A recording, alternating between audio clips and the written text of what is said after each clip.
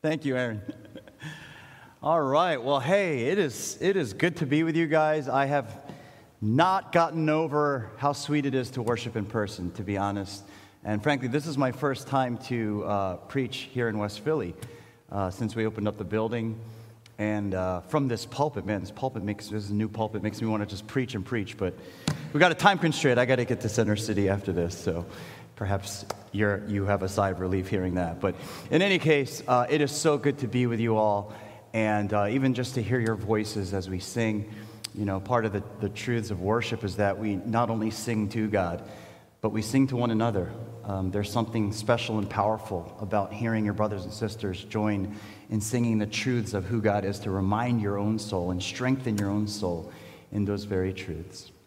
And so as we come to God's Word, which is the ultimate source of how God strengthens and feeds us, let's bow our heads together as we study this Word. Indeed, Lord, how sweet it is, how pleasant it is when brothers and sisters dwell together in unity. And we can join together like this in your house and as your house, because in fact you tell us we are living stones, that we make up your very dwelling place. Thank you for being in our midst now. Even as we've read from this passage, God, you are a holy God, that when your presence descended on the mountain, the people trembled because of your greatness and your holiness. And certainly you are worthy of our reverential fear and awe. And yet we thank you that it is not a fear, it's not a terror, because of Christ, who stood in the gap for us. And because of whose life, death, and resurrection on our behalf, we know that in the name of Jesus, we can approach your holy throne with confidence, knowing we are accepted, knowing we are heard, knowing we can talk to you face to face. As Moses spoke with you, we can come right into your very presence, and your ear is at our lips. So God, we want to hear from you. We pray that you would speak to us now through your living word. Help us to hear you clearly and help us to respond, that we might live lives that reflect your worth and your glory to this world. We pray this in Jesus' name. Amen. Well, so we come to a pivotal point in the book of Exodus and this series, really. So the first half of the book of Exodus, up to chapter 19, describes the deliverance of Israel from Egypt and from their slavery through the mighty acts of God. And then the second half of the book begins to define and describe the nature of God's relationship with the people of Israel. In the business world, right, contracts are drawn up which define and describe the nature of the relationship between the person who's asking for goods and services and the person who promised to deliver those goods and services, right? There's all kinds of stipulations and understandings and agreements of how this relationship is going to work. There are expectations set forth, and there are also consequences clearly spelled out for breaking that contract. In a marriage, vows are made between the couple, which define and describe the nature of their relationship, defining and describing how they promise to treat each other and promise to relate to one another. Well, that's kind of what's happening in our passage today between God and Israel. Israel, again, has been delivered by God from Egypt in dramatic fashion. They journey through the wilderness, they face multiple trials, and then finally they arrive here at Mount Sinai. And this is the very same place where God appeared to Moses in the burning bush. And God, in fact, at that time promised, I'm going to bring my people out and you're going to worship me here on this very mountain, in this very spot. And that's exactly what's happening. God kept his promise, as he always does. And here at Sinai, God's relationship with the people of Israel would now be formally defined and described. In the ancient Near East, it was the common practice among nations for a powerful king, called a suzerain, to make a treaty with a less powerful ruler, called a vassal. And in these treaties, the relationship would be defined and described. Complete loyalty was required by the vassal. The benefits that would be bestowed by the suzerain were all laid out. The rewards and consequences for breaking the treaty were defined and described. And so God chose to relate to his people at this time in history in a way that they would understand, in a way that was familiar to them. Biblically speaking, this relationship is referred to not as a treaty, but as a covenant. And there are many laws that God would give to his people under this covenant that would define and describe how they were going to relate to one another. But there was one particular set of laws that served as foundational laws. Foundational laws. And all the other laws that would follow were really just applications of those foundational laws. If you think about in the United States, we actually have more laws in this country than anyone really knows. It's hard to define an exact number. Nobody really knows what the exact number of laws we have in this country are. For example, and this might surprise you given the problem that it continues to be in this country, but there are actually 20,000 laws just about gun ownership and the use of guns. 20,000 laws. But we would say that the Constitution is the fundamental set of laws. The fundamental set of laws that define and describe how our nation is supposed to operate. And those fundamental set of laws, foundational set of laws, are then applied in a myriad of ways. Likewise, the fundamental and foundational laws given by God to describe how the nation was going to relate to him and how they're going to relate to each other is the Ten Commandments. It's the Ten Commandments. Those 10 commandments are then applied in a myriad of ways. And so for the rest of our summer, what we're going to do is we're going to look at each of the commandments one by one. We're going to study each of them in detail. And one thing that you'll find is that there is a lot more contained in each commandment than you could ever imagine, actually. It is so rich, and we'll see that as we go. So how I'd like to spend the rest of our time this morning is by helping us understand why and how these 10 commandments apply to us. Why does something that happened so long ago to this specific nation, why does that even apply, and how does it even apply to us, broadly speaking? And then specifically, we're going to unpack the first commandment as well. Okay, and so we're going to do this under these three headings. We'll look at the context of the commands, how they operate, how those commands are to operate in our lives, and then the meaning of the first commandment. So one more time, the context of the commands, how they operate, and the meaning of the first command. So it's the acronym COM, context, operate, and meaning, like short for command. I did that to try to help it be memorable. So the context of the commands. Before the commandments are given, this is so important. Before God actually declares the 10 commandments, listen to what he says first in chapter 20, verse 1. He says, I am the Lord your God who brought you out of the land of Egypt, out of the house of slavery. He does not say, if you want me to be your God, if you want to become my people, then obey these rules. No, he says, I am the Lord your God already. You see, God chose to set his love upon Israel, not because they had done anything to deserve it, not because they had done anything to earn it. It was simply out of grace. And he delivers them from slavery because they already were his people. He had already set his love upon them. In math or in computer programming, some of you are studying that, there's something called the order of operations. It's very important. Those steps need to be followed in the right order to get at the right answer. And if you don't follow the order of operations, you're not going to end up with at the right place, at the right solution.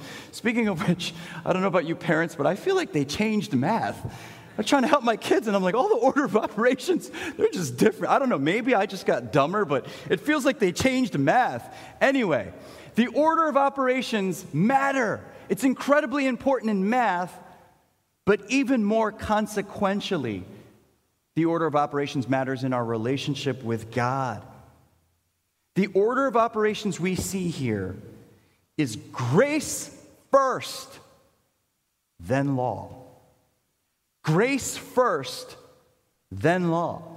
The Israelites were supposed to obey, not to be loved and win God's grace, but because they already were loved by God's grace. They were to obey not to get into the love of God, but they were to obey out of the love of God, meaning out of the security of already being loved by God and chosen by God, out of that overflow. You see, long before Sinai, God had already graciously initiated a relationship with their forefather, Abraham.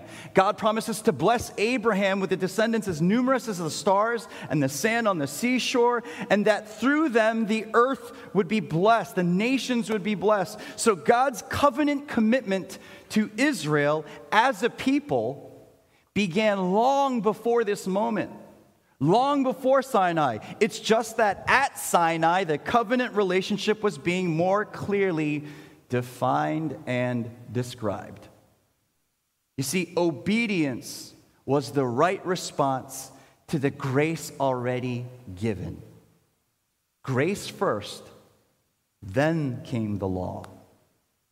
This was true in God's relationship with Israel, and brothers and sisters, it still remains true today.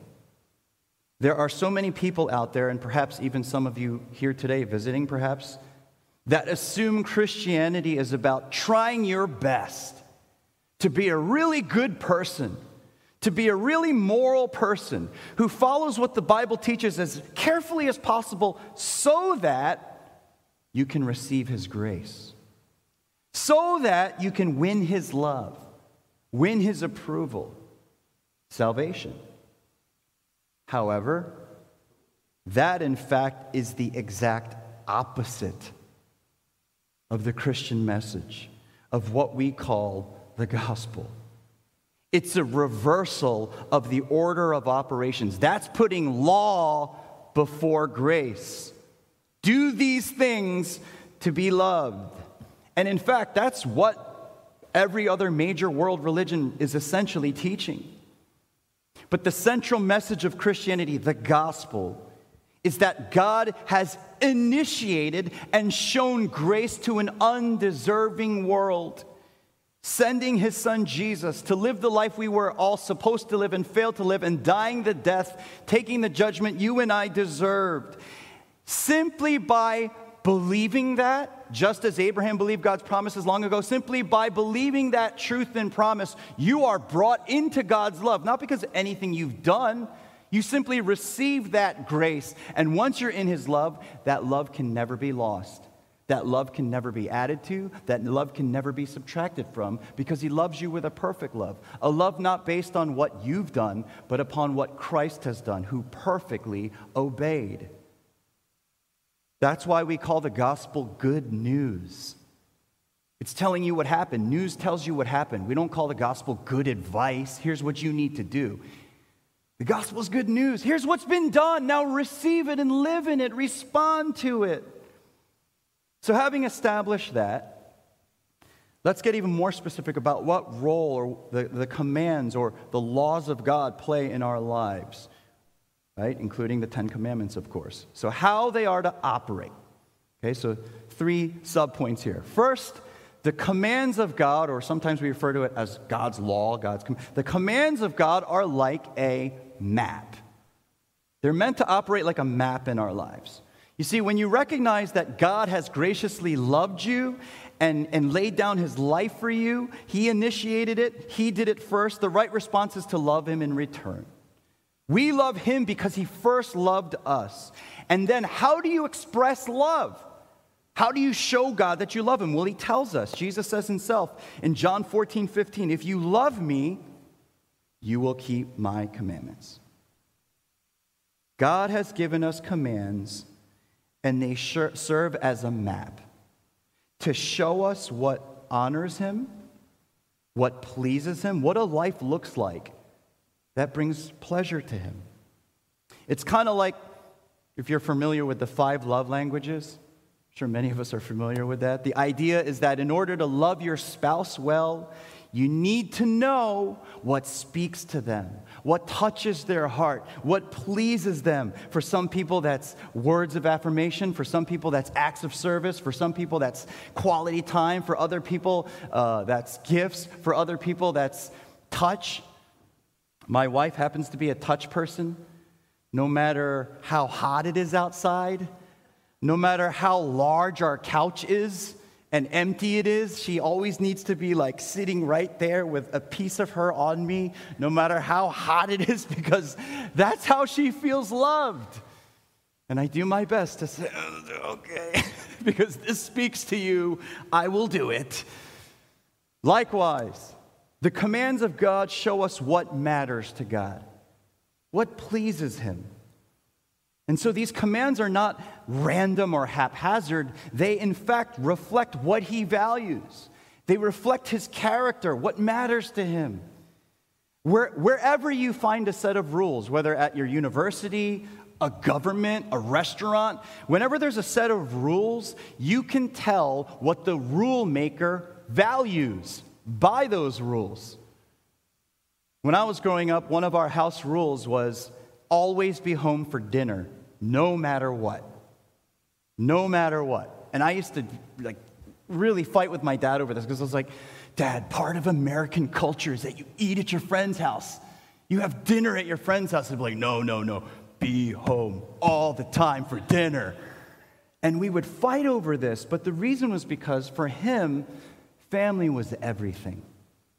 And dinner was to be fiercely protected because that was the time where the family would bond and grow deeper in commitment to one another. Well, the commands of God reflect the values of God. What's important to Him? What pleases Him? They reveal His character, and because His character is unchanging, the Ten Commandments in particular still apply to us today because they reveal that. You see, other aspects of the law that Moses gave from Sinai would not remain binding after Jesus came. There were all kinds of civil laws that explained how they would operate as a nation. There were all kinds of ceremonial laws like the sacrificial system and priesthood and all these things. But these things passed away with the coming of Jesus because those things were simply meant to prepare the way and point to Jesus Christ and His work. But the Ten Commandments would remain, what we call the moral law would remain, because that's always on the heart of God. And in fact, what Jesus does on the Sermon on the Mount is He teaches the true intent of the Ten Commandments, which the religious leaders had in fact missed and twisted. The fact that the Ten Commandments are written on stone are meant to signify their enduring significance. These commands always matter, no matter what. So again, the law of God, commands of God are meant to serve as a map. Secondly, they are meant to serve as a muzzle. What do we mean by that? Religious or not, the majority of people would agree, if you went out in the street and took a poll, most people would agree, 99.9% would agree that if there were no laws in place and we just said, hey, let's just let everybody live however they want to live and do whatever they want to do, everyone would agree that would be an absolute disaster. An absolute disaster. Sometimes when I'm at Walmart, I'm like, nobody's monitoring anything, and the shelves are just, it's an absolute disaster because people just do whatever they want. And as believers, we understand why this is. The Bible teaches us that because humanity chose to reject God, our hearts are now corrupted by sin and prone to evil. The popular advice, just follow your heart. The popular advice, just follow your heart, can in fact prove to be dangerous. Because the fact of the matter is, our hearts are like a broken compass that lead us in all kinds of wrong directions. So God has given us clear commands which outline this is what is right and this is what is wrong. This is what is good and this is what is evil. And along with those clear commands of what is right and what is wrong, there are also very real consequences spelled out for breaking the law. So in this way, the commands of God are meant to have a restraining effect on us, restraining evil in society like a muzzle. Even secular governments use the Ten Commandments, at least most of them, as the foundation for the laws of the land. No murder, no theft, you can't commit perjury in court. And there are real consequences, even in secular societies, from breaking those laws. Well, even more so with God. He is the final and ultimate judge who will punish all evil. It's meant to have a restraining effect, knowing that. Yet even for those of us who are believers, who, as we just talked about, you are secure in the love of God, we need to understand that there are, in fact, still consequences we will face for disobedience. Not final judgment, not the loss of God's love, but there are very real consequences. You remember how Israel was given commands not to earn his love, to try and become his people, but as a response to his grace first given? Well, hear what the Lord says to his people in chapter 19, verse 4-6. He says, "You yourselves have seen what I did to the Egyptians, and how I bore you on eagle's wings and brought you to myself. Now, therefore, if you will indeed obey my voice and keep my covenant, you shall be my treasured possession among all peoples. For all the earth is mine, and you shall be to me a kingdom of priests and a holy nation." Now, at first glance, it sounds like the love of God is conditional. You'll be my treasured possession if you do what I say. But as one commentator puts it, I loved how he puts it, so I'm just going to quote him. He says, "Unilateral divine decision and action made the Israelites the Lord's elect, the objects of his providential care and the people of his intimate presence. Before them, by promise, he set the enjoyment of those very things that he had done, to know themselves as his treasure, to have access to his presence as his priests, and show forth his glory to the world."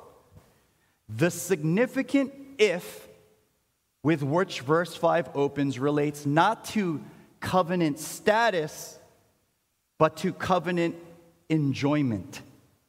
Their status comes by the acts of God, his gracious act. He did that.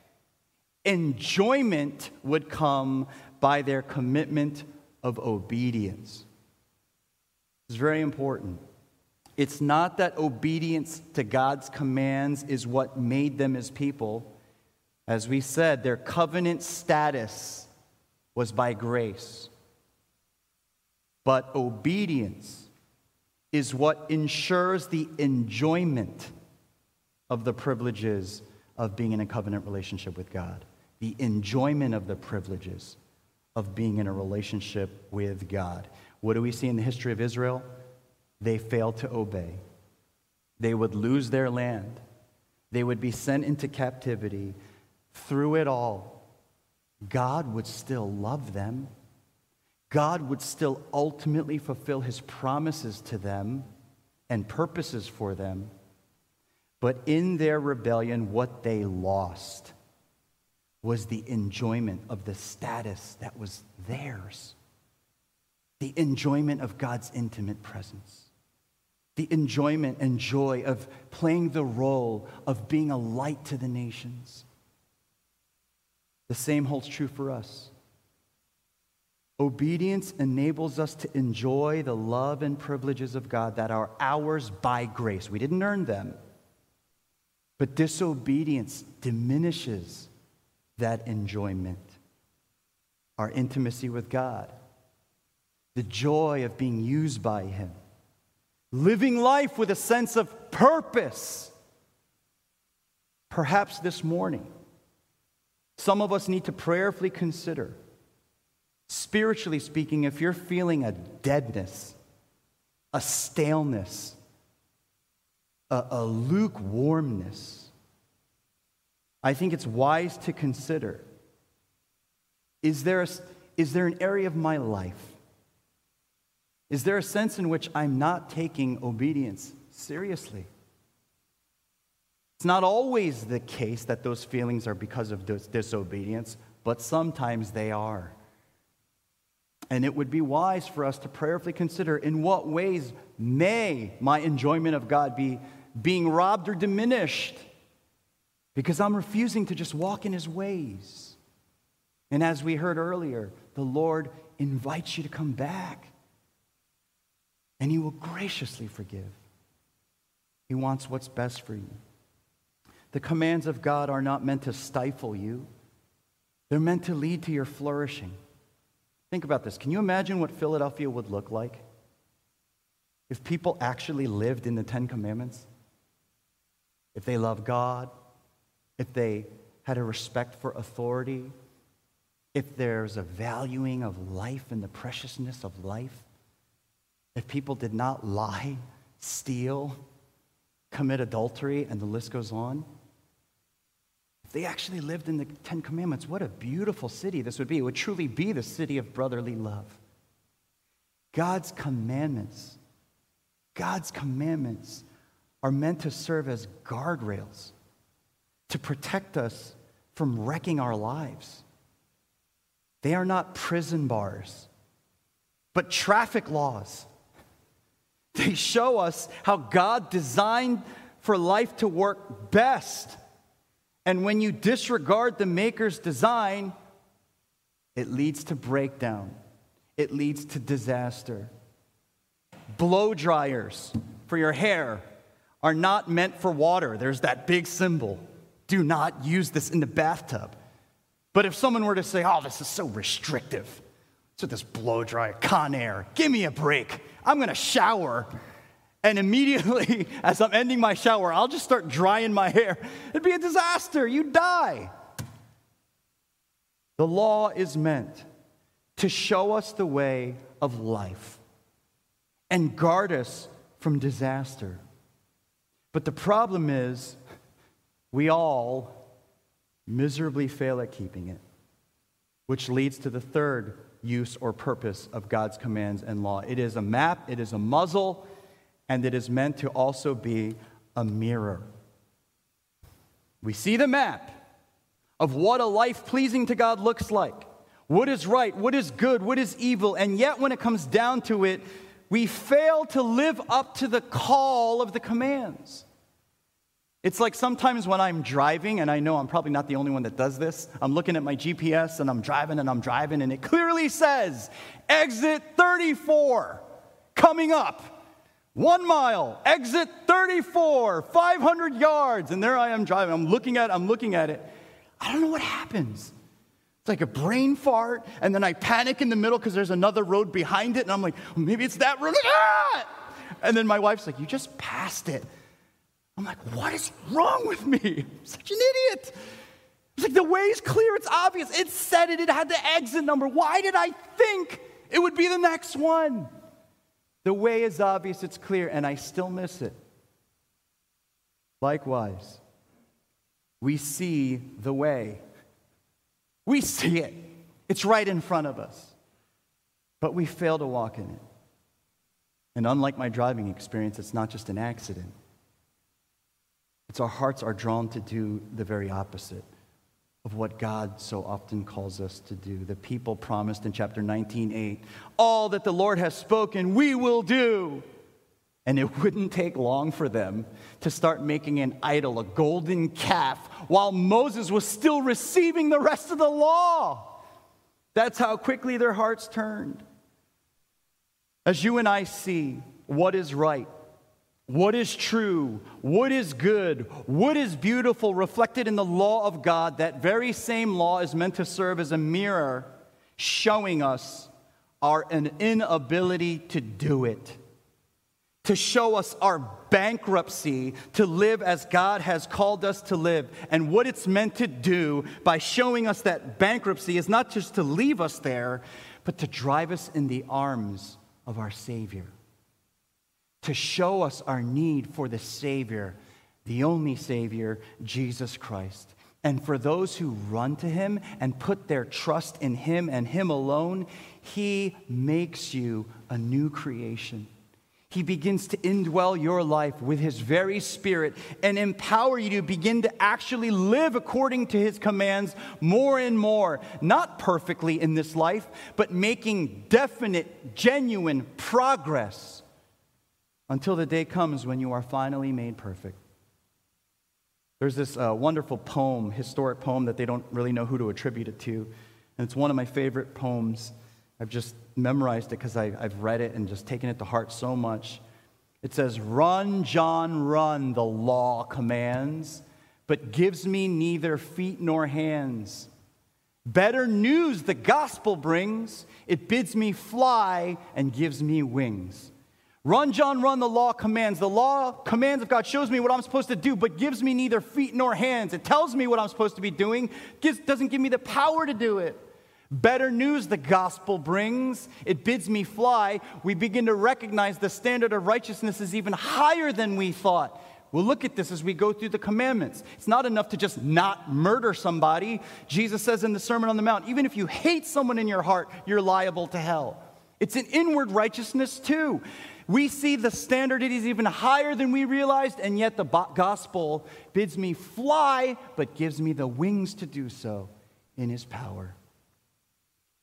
Finally, let's end by looking at the first of the 10 commandments. And again, given our time, I'm going to have to expand more on this next week, but let's at least lay some initial groundwork, the meaning of the first command. Chapter 20, verse 3, "You shall have no other gods before me." You shall have no other gods before me. At first glance, it may seem as though God is simply asking to be in first place among other gods. No other gods before me, as if he's fine with you serving other gods too, so long as he's first. Well, that's absolutely not the case. In the original language, the phrase "before me" means before my face. No other gods before my face, in front of my face. So think of a marriage. Would any spouse in a normal, healthy marriage be okay with saying, "Have as many lovers as you want as long as I'm your favorite. No other women, no other men before me, but as long as I'm first, I'm good with that"? Of course not. Of course not. There should be no competition. And imagine the insult of one spouse bringing another lover into their very house. "Oh, this is my lover, by the way." Before their very face. Imagine the insult in that.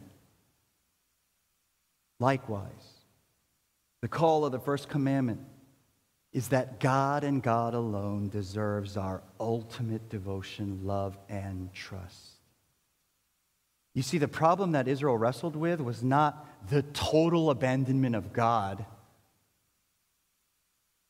What God continually called them out for through his prophets is they tried to worship God and Baal. God and Asherah poles. It's the "and" that is so very problematic and unacceptable. To serve another god is idolatry. And idolatry was not just Israel's issue or a problem for ancient people. It's so very pervasive today. Even amongst people who would consider themselves irreligious. Early church father Origen said it this way: "What each one honors before all else, what before all things he admires and loves, this for him is God." Whatever you honor before everything else, whatever you admire and love before anything else, that is actually your God. The great reformer Martin Luther put it this way: whatever your heart clings to and relies upon, that is your God. So as you can understand, idols can be limitless. There are so many things we can attach our heart's devotion, affection to put our trust in. For many, money is what they love most, what they cling to, what they trust. Perhaps for others, it's fame and acclaim. For others, the love and approval of another person. And again, some of these things are not bad things in and of themselves, but the problem with idolatry is that we take even good things, good gifts of God, and we treat them as ultimate things. And the problem is, because you and I are hardwired, created to serve God, these other so-called gods cannot ultimately give you what you desire. One of my favorite C.S. Lewis quotes is from Mere Christianity. He says, "Most people, if they really have learned to look into their own hearts, would know that they do want, and want acutely, something that cannot be had in this world. There are all sorts of things in this world that offer to give it to you, but they never quite keep their promise. The longings which arise in us when we first fall in love, or first think of some foreign country, or first take up some subject that excites us, are longings which no marriage, no travel, no learning can really satisfy. I am not now speaking of what would be ordinarily called unsuccessful marriages or holidays or learned careers. I'm speaking of the best possible ones. There was something we have grasped at in that first moment of longing, which just fades away in the reality. I think everyone knows what I mean. The spouse may be a good spouse, and the hotels and scenery may have been excellent, and chemistry may be a very interesting job, but something has evaded us. And so if I find in myself a desire which no experience in this world can satisfy, the most probable explanation is that I was made for another world. Namely, I was made for God, to know God, to be in a relationship with Him, to put Him first. You see, the command by God to have no other gods it's valid and it's right, because there really are no other gods. And at the same time, that command is also for our good, because we are hardwired to experience true life, true love, true joy, everlasting, in Him and Him alone. Trying to do otherwise works against the Maker's design, like bringing a blow dryer into the shower. Some marriage vows. I've been doing a lot of marriages this summer. I was like, everyone's waiting. COVID open, and boom, boom, boom, marry. It's a great thing. I love being part of it. And some marriage vows include the following phrase: forsaking all other loves. I commit myself to you, forsaking all other loves, conveying the idea that your heart will belong to your spouse and your spouse alone. What ultimately moves you and I to forsake all other gods, to forsake all other loves, and give your devotion exclusively and ultimately to the true and living God revealed in the person and work of Jesus Christ?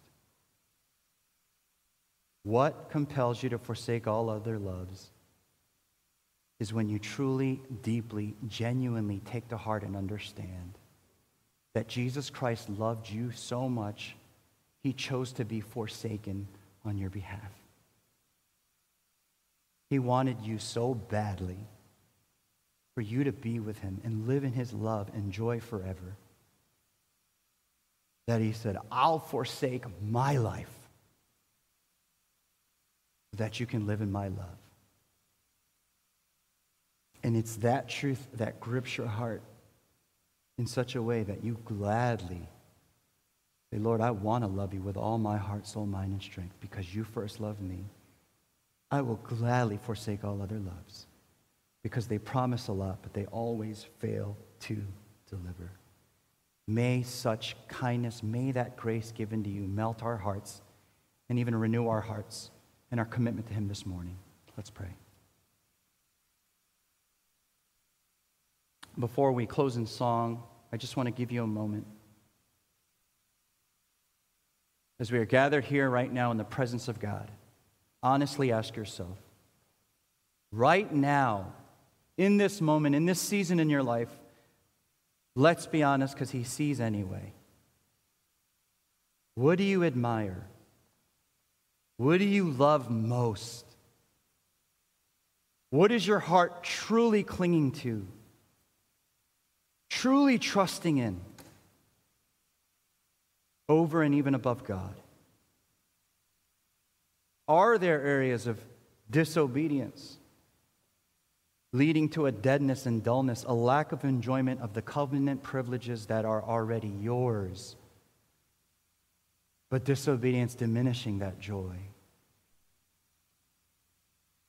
And as I said, as we'll look at more next week, those areas of disobedience often all boil back to idolatry. As Martin Luther wisely and keenly observed, when you break the first commandment, you will break the rest. When you make some other god, you will lie, you will steal, you will kill, you will cheat, you will do whatever it takes to protect the thing that you think is going to give you life when it's actually killing you, when it's actually robbing you of the flourishing God desires. So let's all take a minute, knowing full well, if we confess our sins, he is faithful and just and will forgive us our sins, cleanse us from all unrighteousness. Hear the one who will love you like no one else ever will, even the best of spouses. Hear him call out to you in his love, saying, return to me. Spend a moment with him, and if you're here and you're not a believer, we welcome you. And I ask that you would consider perhaps if you are feeling disappointment in your life, you can identify with that C.S. Lewis quote that even the best of things, though you've enjoyed them, something is still missing. There's something you desire that's evading you, and can I just encourage you this morning, perhaps hear the call of God upon your life. Jesus Christ invites you to give you what your heart desires, life, and to have it to the full, secured simply, not by earning it or doing, but trusting and believing. Simply receive the gift he's given you. Believe it, and you'll live in it.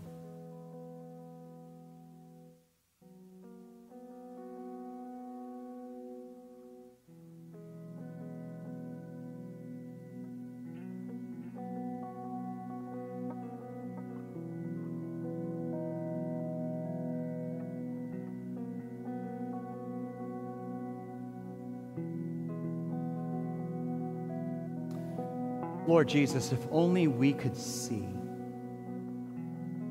if only we could fully grasp the extent of your great, great love for us. Oh, we would gladly forsake all other loves. But so often we fail to see Jesus. We get deceived, believing something else is going to do what only you can do. But